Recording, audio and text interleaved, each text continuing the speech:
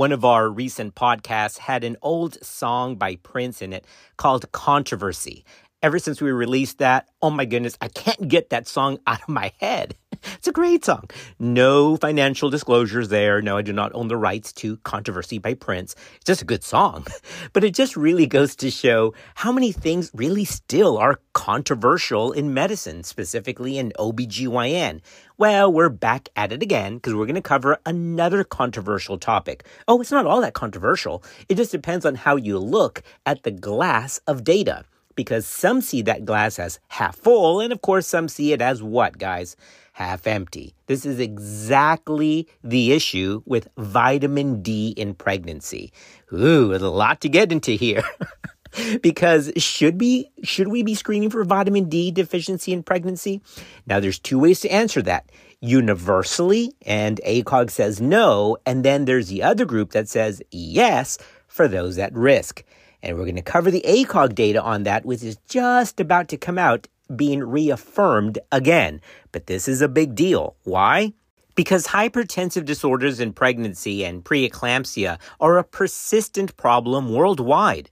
Over the last decade, studies have highlighted the role of vitamin D in modulating several mechanisms associated with hypertensive disorders of pregnancy.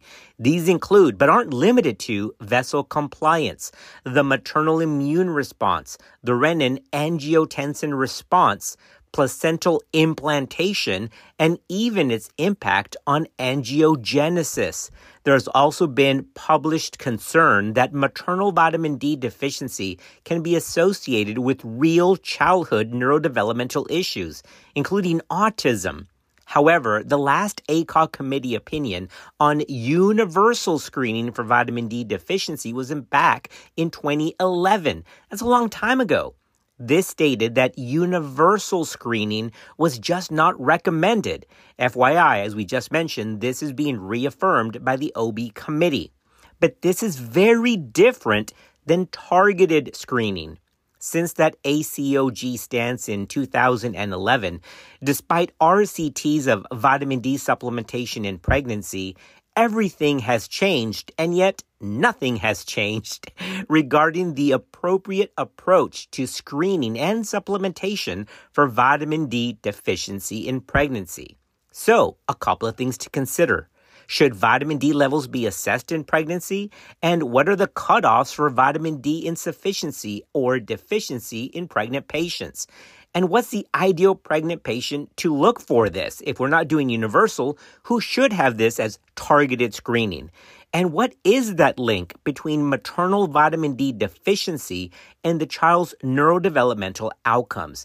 These are big questions, but there is data to answer this. The most recent publication that has focused on this and has given recommendations came from an expert working group published in the American Journal of OBGYN just last month in September 2023, even though it was out ahead of print in April 2023. And we're going to talk about this in this episode. So we've got lots to cover, so let's get to all of these questions and more right now.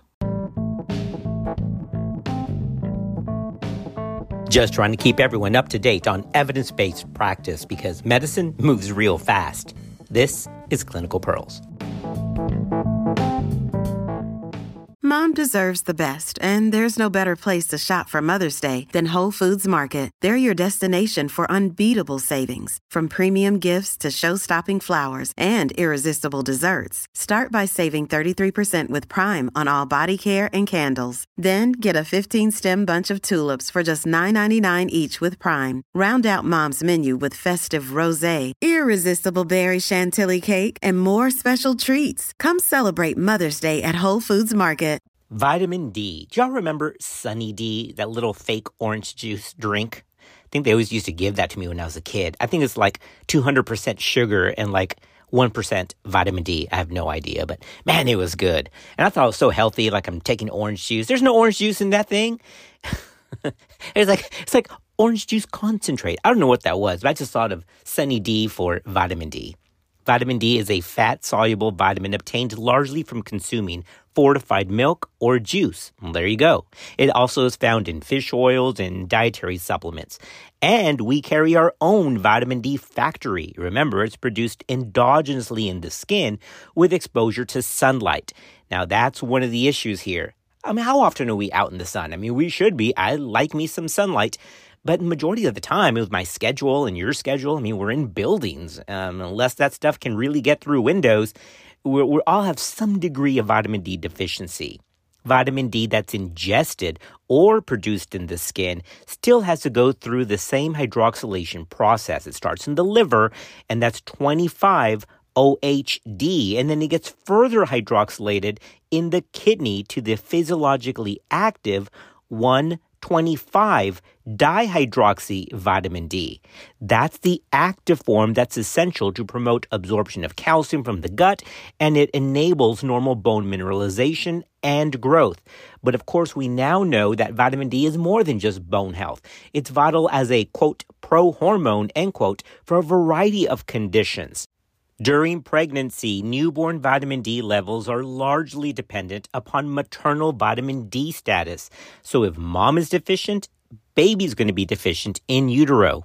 And of course, we know that some groups are more at risk of having vitamin D deficiency than others, like vegetarians. Well, there you go. That's what you get for eating healthy. Just kidding, just kidding. But remember, so if your patients are vegans or vegetarians, they may not get sufficient vitamin D from food sources. And so that's one of the groups that you may consider targeted screening.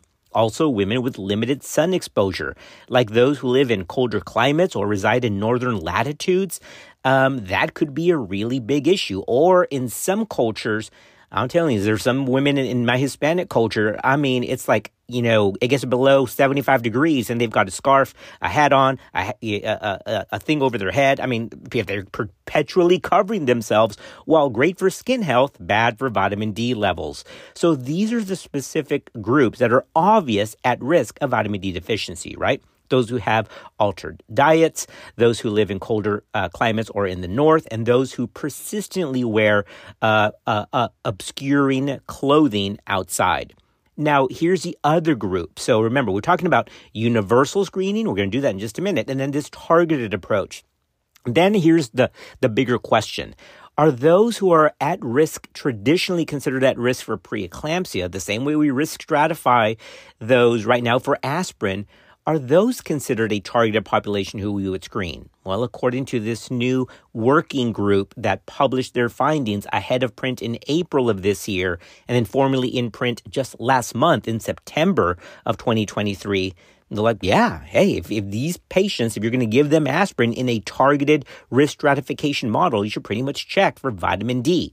Now, let me disclose, that's not SMFM or ACOG. That is an independent working group of leading experts across disciplines, although focused mainly on women's health and obstetricians, all right? So we included part of that working group, and we'll tell you here in a minute, dietitians, epidemiologists, pathophysiology experts, and of course, those in women's health. It's pretty neat, a very diverse working group who published these recommendations in the Gray Journal, that's the American Journal of OBGYN, just last month, again, September 2023. Now that we're talking about screening, let's go back to 2011 and start this journey, all right? Boom, we've left our home. We're now on the road, and we're starting this from the starting line of Committee Opinion 945. That was July 2011. Now, all to say, I just want to put a little stamp on this. This is being reaffirmed by the OB Obstetric Care Consensus, as of now. Okay, so it's going to be coming out, but even though a lot of things go into that, just know, yes, this is still standing. Now, the title of this is Screening and Supplementation During Pregnancy. Okay, now this is the glass that we mentioned in the intro that some see as half full or half empty. It's amazing because let me tell you how the two interpretations of this, and I'm just going to read it direct, and then you make your own conclusion, all right? So I've heard people say, vitamin D, we don't screen for that in pregnancy. I mean, ACOG says not to do it. Does it though? And then at the same time, the other group who's read the exact same bulletin says, oh yeah, we should definitely do that, at least in high-risk patients.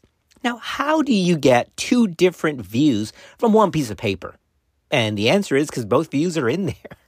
It's in there. So let me read you the original committee opinion from 2011 that is, again, going to be reaffirmed. The last time it was reaffirmed was in 2021, 2 years ago. Okay? So don't get confused here because words matter. Words matter. So my wife tells me all the time when I tell her something she doesn't like, my words matter. I tell the kids that too. See, it all comes full circle. See, I do listen. I do listen when she corrects me. I do listen. All right, let's get back to this committee opinion. Oh, wait, before I do that, my wife always asks, hey, you don't talk about me in the podcast, do you? No, honey, never. I never bring it up. I do sometimes. Remember once I said that she has 2 master's degrees, all right? Master's of Healthcare Administration. She's a licensed clinical social worker, so she has a master's degree there. And I love it when she still sometimes says, yeah, I might could. I'm like, hey, can you go do X, Y, or Z for us? Yeah, I might could. That's not good English, and I learned English as a second language, and even I know that. All right, so I'm going to stop talking about her. So the college says, quote, at this time, there is insufficient evidence to support a recommendation for screening all women for vitamin D deficiency, end quote. So let's stop right there. All right, see, there you go. It's very clear, don't screen women for vitamin D. But that says all women. So for universal screening, ACOG says probably limited data there. Okay, but then it goes on to say, quote, for pregnant women thought to be at increased risk of vitamin D deficiency, maternal serum 25 OHD levels can be considered and should be interpreted in the context of the individual clinical circumstance, end quote. All right, see, so it does mention both. So just be very clear because we want to get this message right at the start. Does ACOG recommend universal screening? No, the data doesn't seem to be there, although that is open for debate as well. And I'm going to tell you that in just a minute. But it does leave the door open for those at risk. But notice what it's at risk for. It doesn't say at risk for preeclampsia. It doesn't say it's at risk for gestational diabetes, which others have called for. It says for vitamin D deficiency. Now, the way I read that is, well, damn. I mean, half the people in the U.S. likely have vitamin D deficiency because we're all inside on our computers. Right? I mean, the CDC says that, man, we all have some degree of vitamin D deficiency because none of us are taking walks outside, although we should. We're just getting otherwise, as a generality, if you jog 3 or 4 times a week, God bless you. My wife goes to work out every day. I think she's a little abnormal in that, but hey, that's great. I don't do that. I do it as I can, but we're just not as healthy as we can be. And part of that is we are what we eat. Remember, we've talked about that before. I'm a big supporter of macro and micro nutrition. And this falls into that. This is a vital micronutrient here. So ACOG does say for those that are at risk of vitamin D deficiency. Now, so let's stop there. That's what they're saying. Yes, you can target screen this for those for vitamin D deficiency, which pretty much in all my patient populations would be everybody. But in the September 2023 Gray Journal, they expand that to go, no, wait a minute. Because vitamin D has been linked to some of these issues like hypertension in a bulk of the data, not in all of the data, and we're going to go over it, don't worry. There is evidence here that for those at risk of preeclampsia, check them, because if you increase their vitamin D, there is possible evidence that you can help that. And that comes out from big systematic reviews like the Cochrane Review. Don't worry, we're going to walk all the way down our timeline like we usually do so you can make your own decision. But it all comes down to this. Here's the first clinical pearl, all right? Remember our old adage, when we talked about this on a variety of things, that if a medication is potentially helpful and not hurtful, then go ahead and do it. If any intervention could possibly help, if the evidence is there, although it's not all universal and complete, every single study says the same thing. If the bulk of evidence pushes that pendulum towards, yeah, hey, I think there's something there, and it's very low risk, why not do it? That's the whole question here. This really isn't a controversy or a dilemma at all. Can giving vitamin D to a pregnant woman hurt? No, really can't. Can it potentially help? That's the answer, and it's yes. All right, so I already beat it to the end, but now I want to lay this case down, all right? So to be clear, ACOG has just reaffirmed, although it has not come out yet, that universal screening for vitamin D deficiency, probably not legit, but in those that are high risk for vitamin D deficiency, according to the college, yes, look for that. And then I'm going to give you the new evidence that says even those that may be at risk for preeclampsia, if they risk stratify to get aspirin, you should pretty much consider vitamin D supplementation. Wow. See how things move? I mean, this wasn't there in 2011. So now that we've left this, let's leave here and let's walk down our next timeline to the next big piece of the puzzle.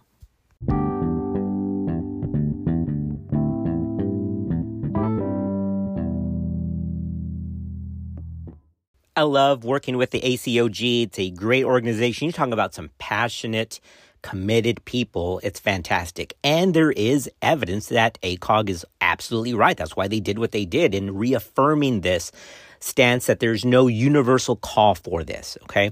So remember, ACOG released that originally 2011, 4 years later, out of the Australian and New Zealand Journal of Obstetrics and Gynecology in 2015. So 4 years later comes a new review, and the title is Vitamin D Testing in Pregnancy.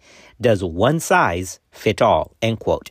Well, of course, you can figure it out. Pretty much no. I mean, nothing in medicine is one size fits all. Very few things are like that. So this is validation that ACOG in 2011, at least from a universal standpoint, says, yeah, I mean, if you're going to do it for everybody, I mean, you're not sure what that's going to influence your results because some women may not need supplementation if they're already vitamin D replete. So maybe it's better to risk stratify. So one size does not fit all.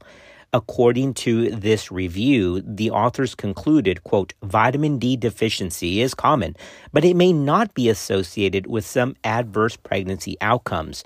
Routine vitamin D testing of all pregnant women does not appear warranted, end quote.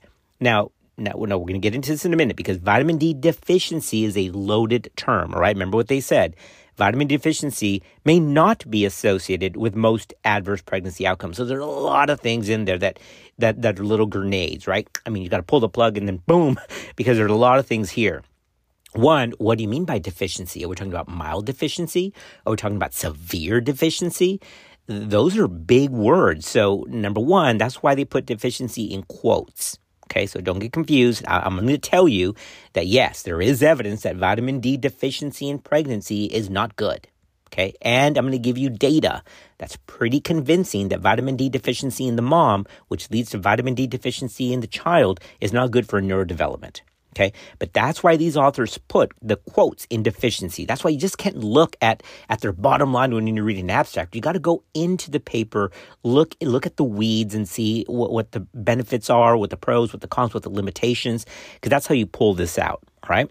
So this 2015 publication from our friends down under stated, quote, vitamin D deficiency, and that's in their own quotes, is common but may not be associated. There's another big note, maybe not.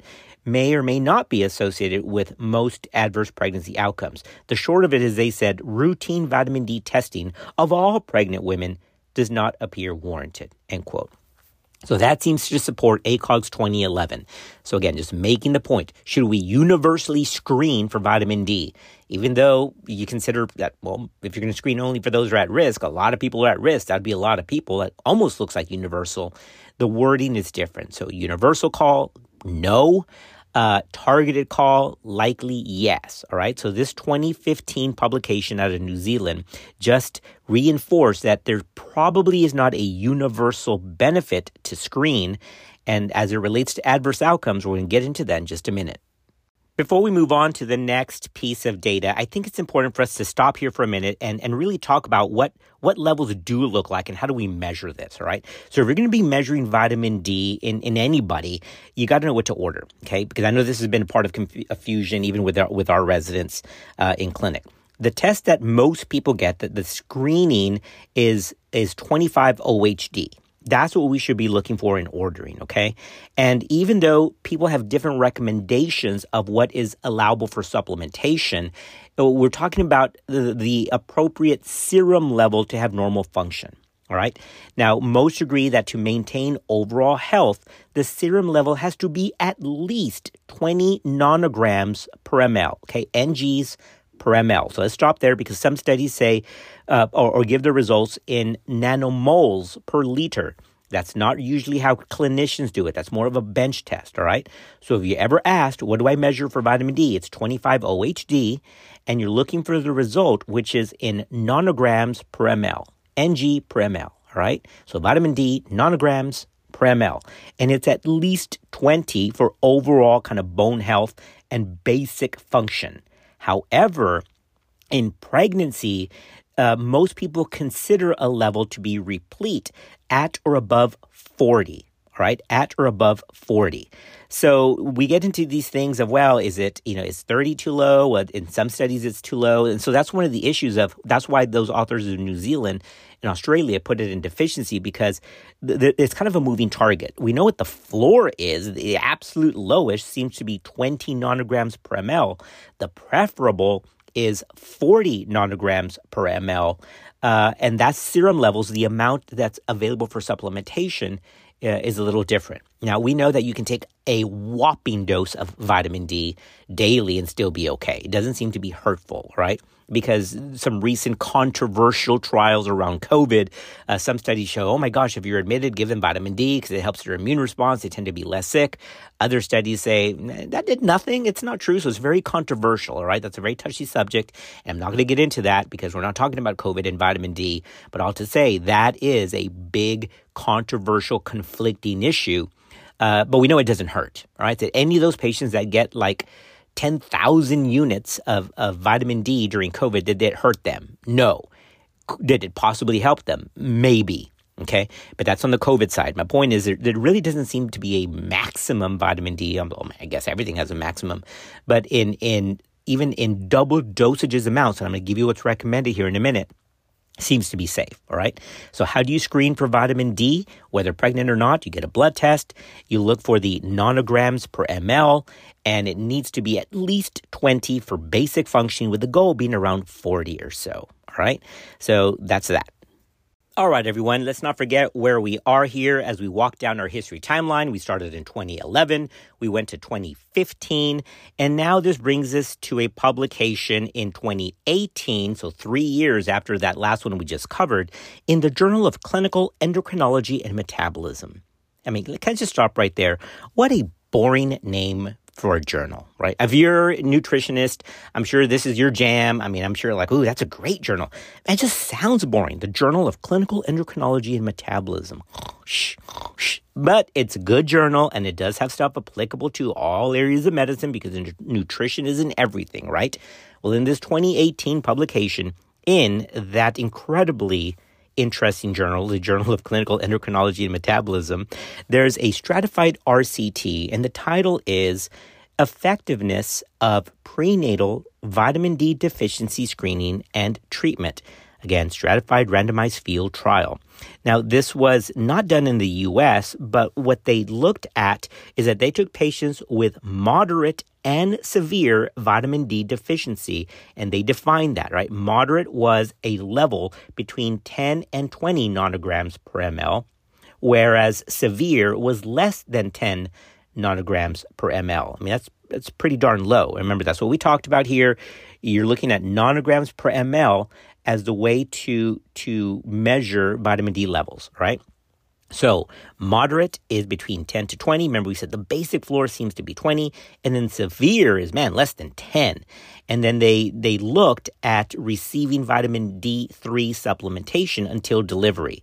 Well, let's just get to the punch here. Quote, after supplementation, only 2% of the women in the non-screened group met the sufficiency level of greater than 20 nanograms per ml. Well, that makes sense because they didn't get supplemented. Although 53% of the women in the screened group and who got treatment were found to be vitamin poor. So obviously, if you give them vitamin D supplementation, they get better, right? So that's good news. But here's the catch here. Quote, adverse pregnancy outcomes, including preeclampsia, gestational diabetes, and preterm delivery were decreased by 60%, that's for preeclampsia, 50% for GDM, and 40% for preterm delivery, end quote. Man, that should get somebody's attention. Now, it's one study. I get that. It was 2 sites outside of the U.S., but now that we have nothing for preterm birth, should we be looking at this? And they're not the only ones, because I'm going to hit you with a Cochrane review that came out very recently, and we're going to cover that in just a minute, because that Cochrane review, it was, when I read that, I was like, this is good news. This is something here that we can really at least consider from 2022, just last year, as it regards preterm birth, all right? So as we walk down our timeline, we have 2011, 2015, 2018. They're like, hey, if those who are severely deficient in vitamin D, defined as less than 10 nanograms per ml, they're at risk for issues.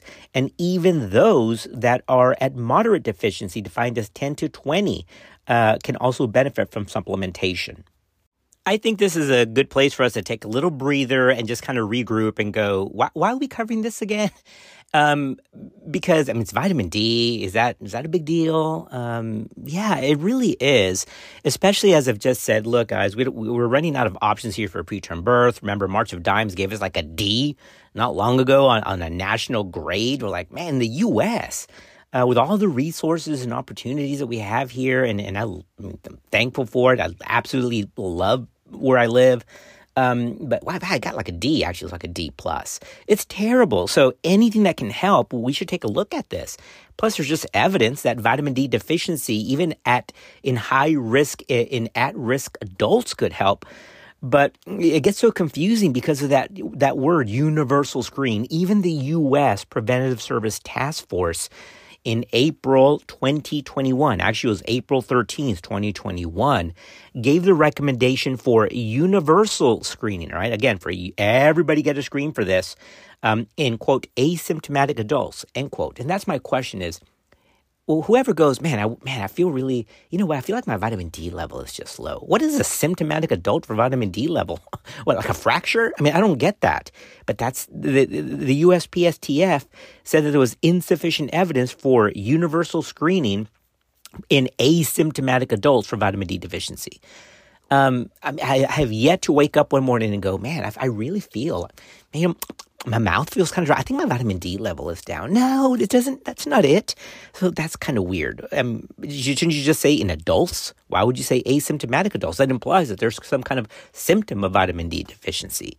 See how weird stuff gets and that's why, guys, I'm telling you, super thankful. I just came out of the OB obstetric care consensus meeting. Words matter. When we talked about for close to an hour with the wording of something, should it say may consider or should consider? The word may and should are different. How many times have I said that, guys, in this podcast, in a variety of episodes? Words matter. Words, when it says something, may consider, could consider, or if you're my wife, you add both of them, you may could consider. Don't do that. Words matter. But the point is, how confusing all this is. We're here to kind of cut through all the noise, kind of pull out the data and go, can this help? Is this harmful? That's what it comes down to. Forget general population. I'm talking about in pregnancy. But in the general adult population, the U.S. Preventive Service Task Force, as of April 13th, 2021, said, quote, the U.S. Preventive Service Task Force concludes that the current evidence is insufficient to assess the balance of benefits and harms of screening for vitamin D deficiency in asymptomatic adults, end quote. It has nothing to do with pregnancy. So just to be clear, please don't send me a message. The U.S. Preventive Service Task Force says it's a grade I, inconclusive. That's for adults. That includes dudes. All right, adults. So, and adults is anywhere from 21 to 80. Let's see how huge that is. That's why you've got to bring this down, get rid of the noise and say, I'm talking about pregnancy. I'm talking about some specific issues like hypertension. What does the data look like? And I'm thankful that just last month, this expert working group, independent of ACOG and SMFM, said, hey, man, you got to take a look at this thing. And because the short answer is, in CHOPA synopsis, this can possibly help and it cannot hurt.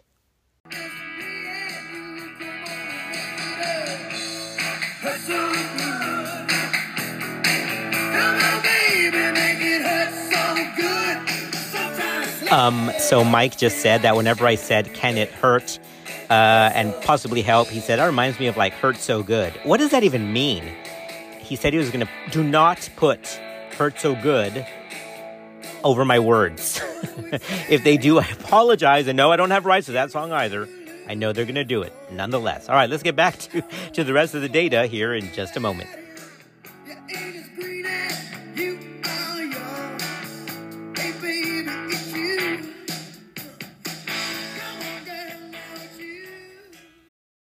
Your brain needs support, and new Ollie Brainy Chews are a delightful way to take care of your cognitive health.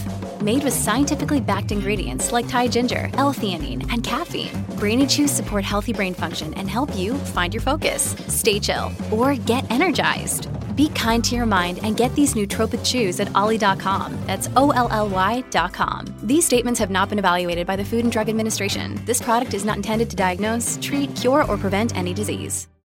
Many of us have those stubborn pounds that seem impossible to lose, no matter how good we eat or how hard we work out. My solution is PlushCare.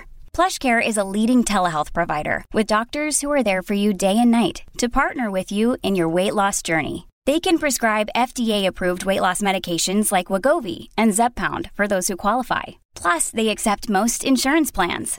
To get started, visit plushcare.com/weightloss. That's plushcare.com/weightloss. Oh my goodness, I love my production team, but sometimes they drive me nuts. They are so committed to this, and they're kind of nuts at the same time. All right, so where were we? Oh, we talked about U.S. Preventive Service Task Force 2021, that in the adult population, general screening is ex-NAID, probably not beneficial. So now let's leave that and get back to pregnancy, but staying with 2021 at an interesting, to say the least, presentation that was done at SMFM just 2 years ago. All right. Now we're going to cover two presentations that were done at SMFM. This is the first one from 2021 that specifically looked at vitamin D deficiency in pregnancy. So I'm like, all right, I remember when this came out, I'm like, woo, this is my deal. Because I'm a big, as I mentioned a little while ago, I'm a big supporter of micronutrients. Where is this going to take us? Well, unfortunately, it didn't take us where I thought it was going to take us. This was a prospective study that found that even though vitamin D prophylaxis failed to prevent hypertensive disorders of pregnancy, hey, at least it did increase maternal and cord blood levels of vitamin D. So again, it's the glass of data, either half full or half empty. So let me explain here, because the idea was to try to prevent hypertensive disorders in pregnancy, since, as I mentioned in the intro, that data is there. It helps with vessel compliance, or some data that appropriate vitamin D supplementation before pregnancy, guys, like folic acid, can help with implantation and angiogenesis, okay? So like everything else, highlights the need for preconception care. So if patients get pregnant, they come to you for the first time at 25 weeks, like they do for in my patient population. Hey, I'm pregnant. Time for me to get some care. Thank God you got here later, better late than never. But man, you missed all the good stuff. The idea is you got to prepare your body. So ideally, this is done pre-pregnancy and then continued on throughout the pregnancy.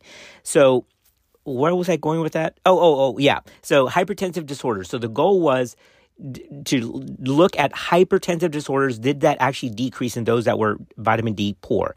And the answer was no. But hold on, wait a minute. There's others that say yes. So this is just one site, one prospective study. But as we're going to find out in a minute, there is some strong opinions here that, man, we got to give the mom's vitamin D because it passes to the kid. The kid can't get out into the sunlight, right? It's not like the sun rays go through the abdomen, through the uterus and amniotic fluid to get to the kid.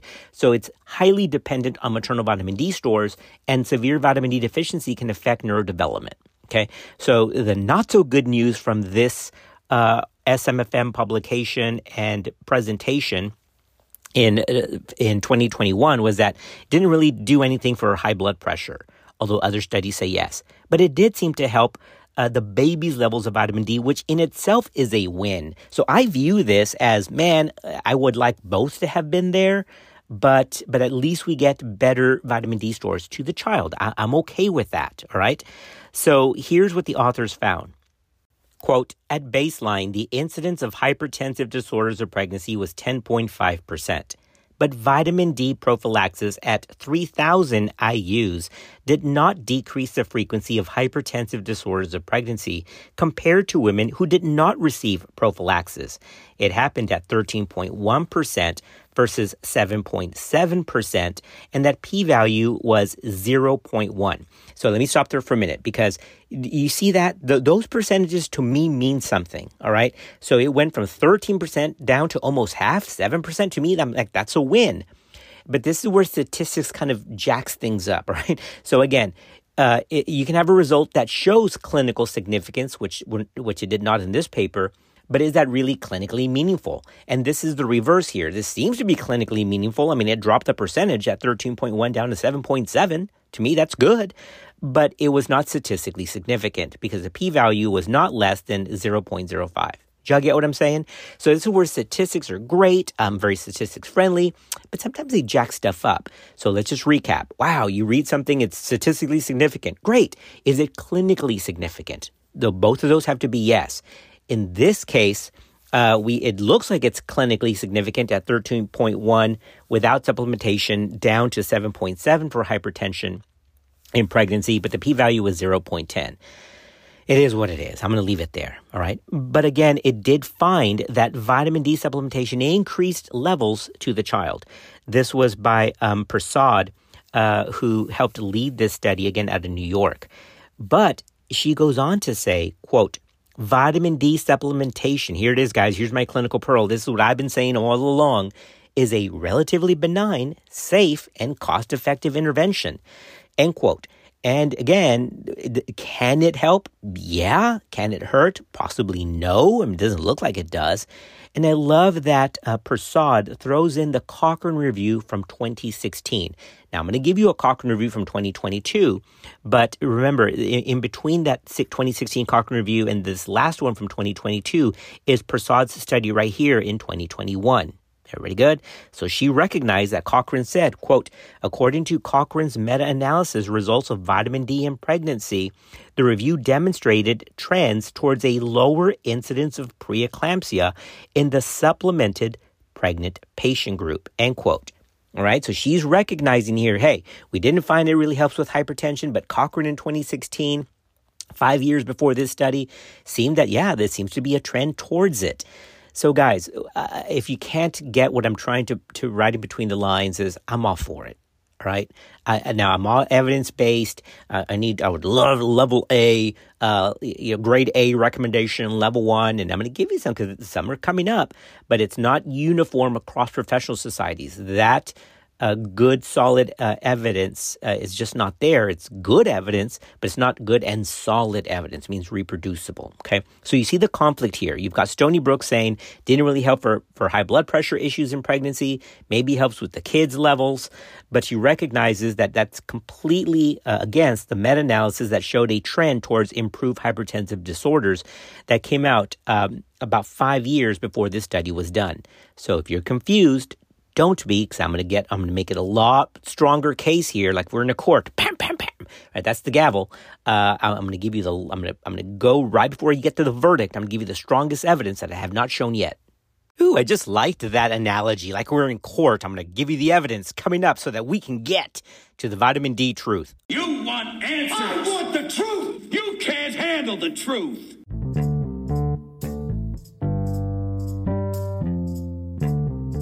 All right, we are back. Since we covered the Cochrane review, since we just talked about that, let's get to the last Cochrane review that covered this, specifically talking about vitamin D supplementation in pregnancy. This came out in 2019. Before that, it was in 2016. And the Royal College of OBGYN incorporated this into their updated guidance. Okay, so we're talking about the Cochrane review from 2019 that the Royal College mentioned and quoted in 2022. Now, this is why I liked Cochrane. Remember, because you can take a look. You can find some study that says X, Y, or Z. You can do it. It's out there. I'm guarantee it. But that's why Cochrane and systematic reviews, meta-analyses, as I've said many times, they group them together, they vet them, they look at the analysis again, and then through a new analysis, they kick out their new data, okay?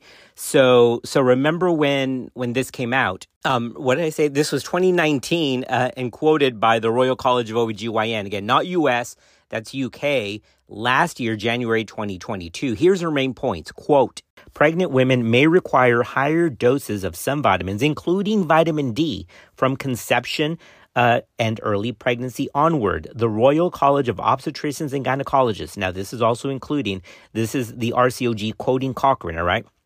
The RCOG recommends supplementing all pregnant women with vitamin D and high-risk women with high-dose vitamin D. All right, so let's just put this again in perspective. Not U.S., not ACOG, not SMFM.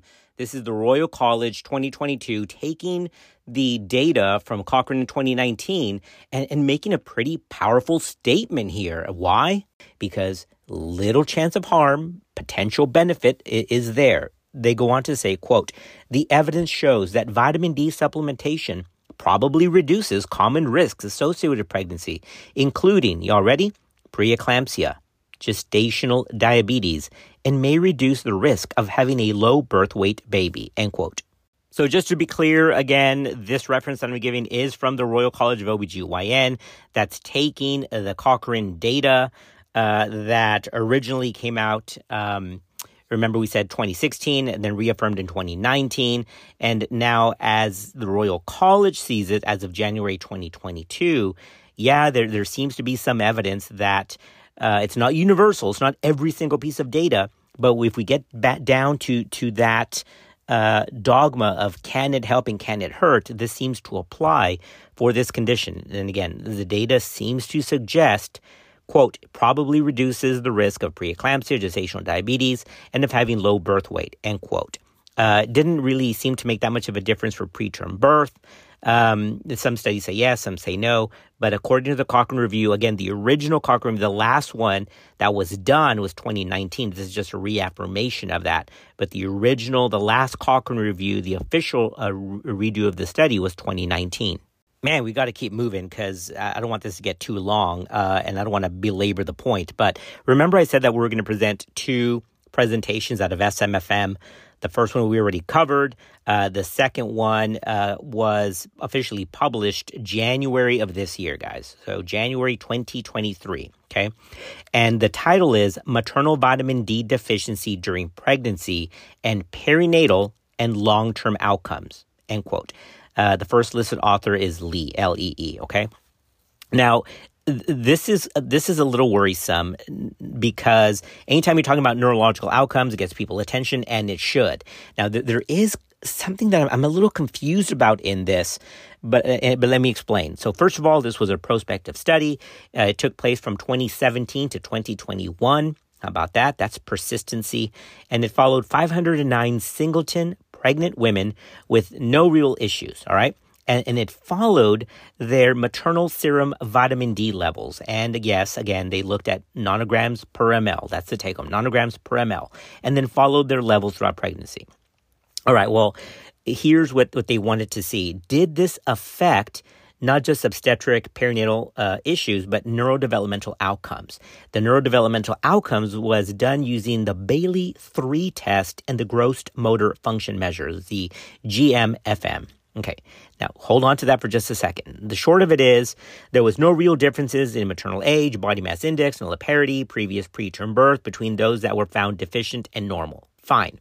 Compared with the normal group, those who had normal vitamin D levels, there were no difference in the rate of gestational hypertension, gestational diabetes, or preterm birth. So let's stop there. See how it's controversial?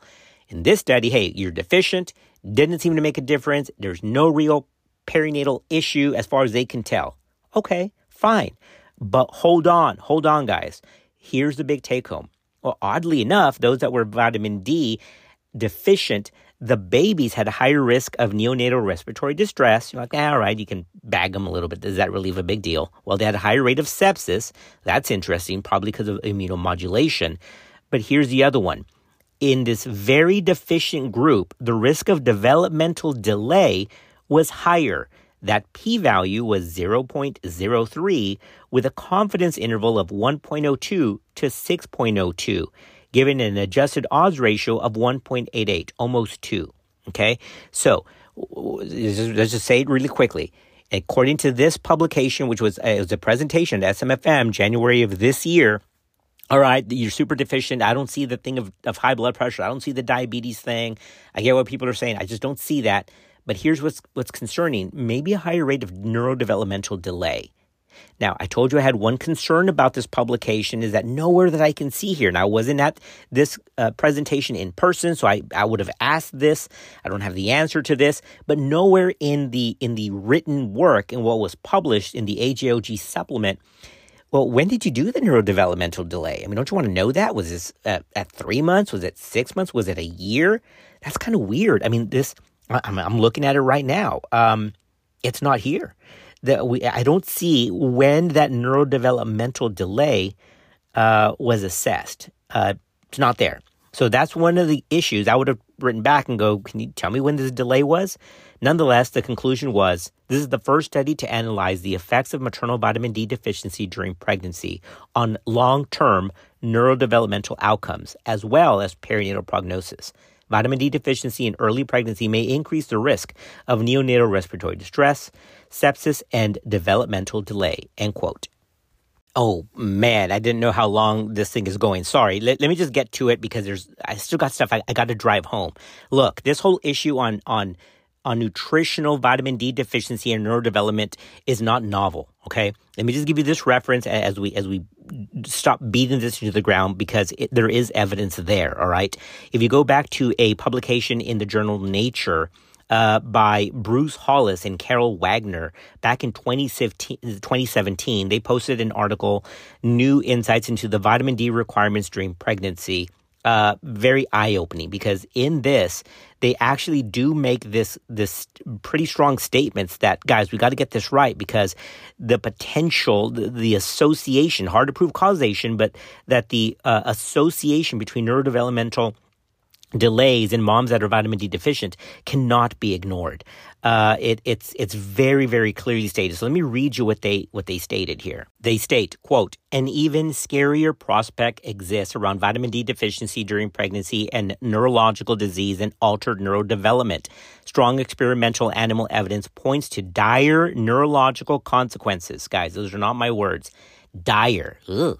If vitamin D is restricted during pregnancy. If one wants to read the biochemical basis for this, we suggest that you read recent reviews by Patrick and Ames. They make an excellent case for intrauterine vitamin D deficiency as it relates to, here it is, guys, autism, attention deficit disorder, bipolar disorder, schizophrenia, and impulse behavior, all through the control of serotonin synthesis in the neonatal brain. They go on to say, there is also a fair amount of observational data available to support these claims. If that is not convincing, then you have to read a recent prospective. This is still what they're saying. I'm just reading it direct. It says you have to read this recent prospective interventional vitamin D trial during pregnancy for the prevention of autism in the newborn. From this data, the author suggests that even performing an RCT would be unethical. Did y'all get that? Would be unethical because the value is there. That study that they are talking about came out of the journal Medical Hypothesis in 2016. The lead author is Stubbs, and the title is, Will Vitamin D Supplementation During Pregnancy and Early Childhood Reduce the Recurrence Rate of Autism in Newborn Siblings? End quote.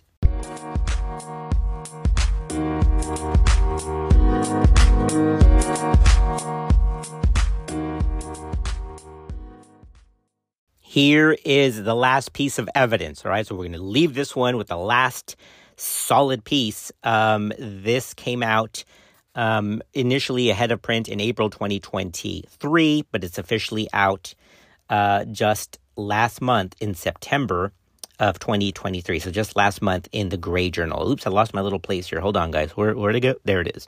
So the title is Care Plan for Individuals at Risk for Preeclampsia.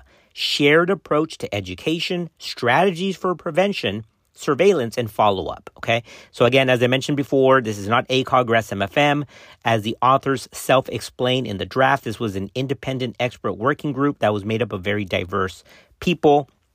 And this is not to replace aspirin, okay? This is to supplement that aspirin protocol, all right? So it says, hey, we're not getting away with aspirin. Risk stratify, if that's your thing, because it doesn't get into universal. This is just we're following that same risk stratification that if somebody's benefits for low-dose aspirin based on their risk, one high-risk factor, two moderate, then at least consider vitamin D also as an additional supplement. That's what they said, all right?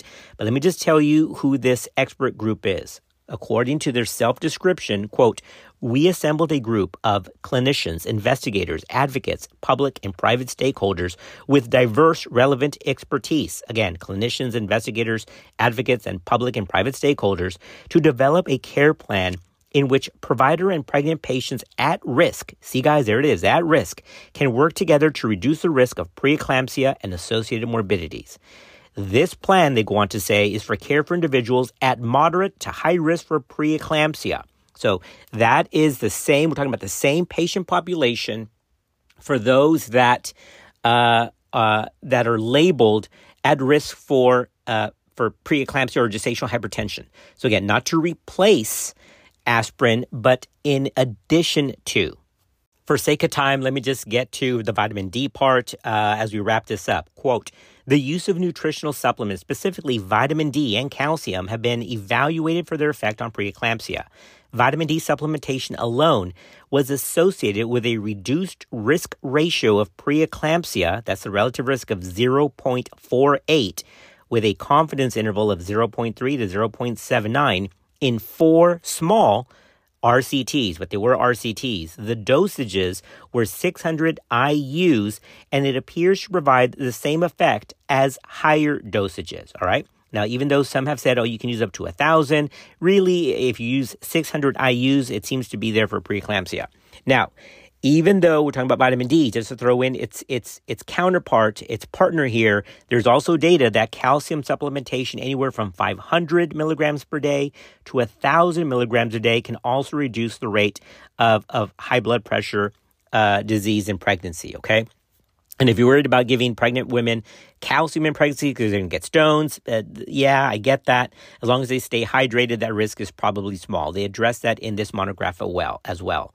They state, quote, according to published evidence, it seems that taking this amount of vitamin D and calcium for this brief amount of time and at these levels should not increase the risk of nephrolithiasis, end quote. All right, so let's get down to the final recommendation here regarding vitamin D in this independent expert working group. This is our last clinical pearl as it relates to this September 2023 publication. Here is their qualified recommendation. Although they do give the disclosure, it is kind of low quality evidence. But remember, here's what we're talking about. Can it help? And can it hurt? Seems that it can help and can't hurt. So the working group suggests, quote, supplementation with a daily dose of vitamin D anywhere from 600 to up to 2,000 IUs that includes the amount of vitamin D in a prenatal vitamin if the individual is taking one that also includes vitamin D, end quote. That's why there's that spread, all right? So if they're just taking iron, hopefully every other day, not daily, then you can increase the amount of vitamin D up to 2,000 IUs. If they're taking a prenatal that includes some vitamin D, then you can give them 600. Does that make sense? So if you're ever asked, should we supplement vitamin D in pregnancy? Well, it depends who you ask and what you're looking for. If you're talking about increasing the cord levels and amount going to the child, absolutely. If you're talking about prevention potentially of neurodevelopmental issues, absolutely. If you're talking about prevention of hypertension and gestational diabetes, well, it depends who you ask and look at the data. But again, if you come down to the basic rule, I think this can help across a variety of maternal and fetal outcomes, and it cannot hurt, then 600 to 2,000 international units per day seems to do the trick.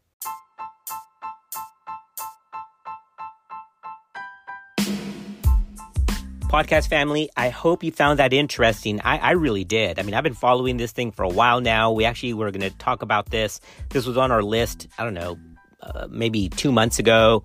And I'm like, let's just hold off. I got distracted, did something else. But I just find this interesting. I mean, look how much we've learned. When I trained at Parkland, it was everybody got Ircon. And it was like 3 times a day, just pure ferrous fumarate. Well, now we know. Wow, taking it every day is bad. Taking it 3 times a day is worse. Oh, hey, we didn't know. I mean, we didn't have the data. That's why we're doing this, because the evidence, moves fast. Medicine moves fast. And there's a lot of noise here for vitamin D. Should we screen for all adults? Probably not. Should we screen for those at high risk? Yes. Well, what does high risk even mean? Well, it means those at high risk of vitamin D deficiency. Well, what about high risk for preeclampsia? Yeah, there's a working group that says yes to that too. So we're here to shut off all the noise to take a look at all the little floating pieces of paper, grab them, and then make one collage that hopefully can help us. And this collage, once we take all the little varying pieces of paper, could possibly help and definitely can't hurt. All right, podcast family, we're thankful for you. We're glad you're part of our podcast community, and we'll see you on another episode of Clinical Pearls.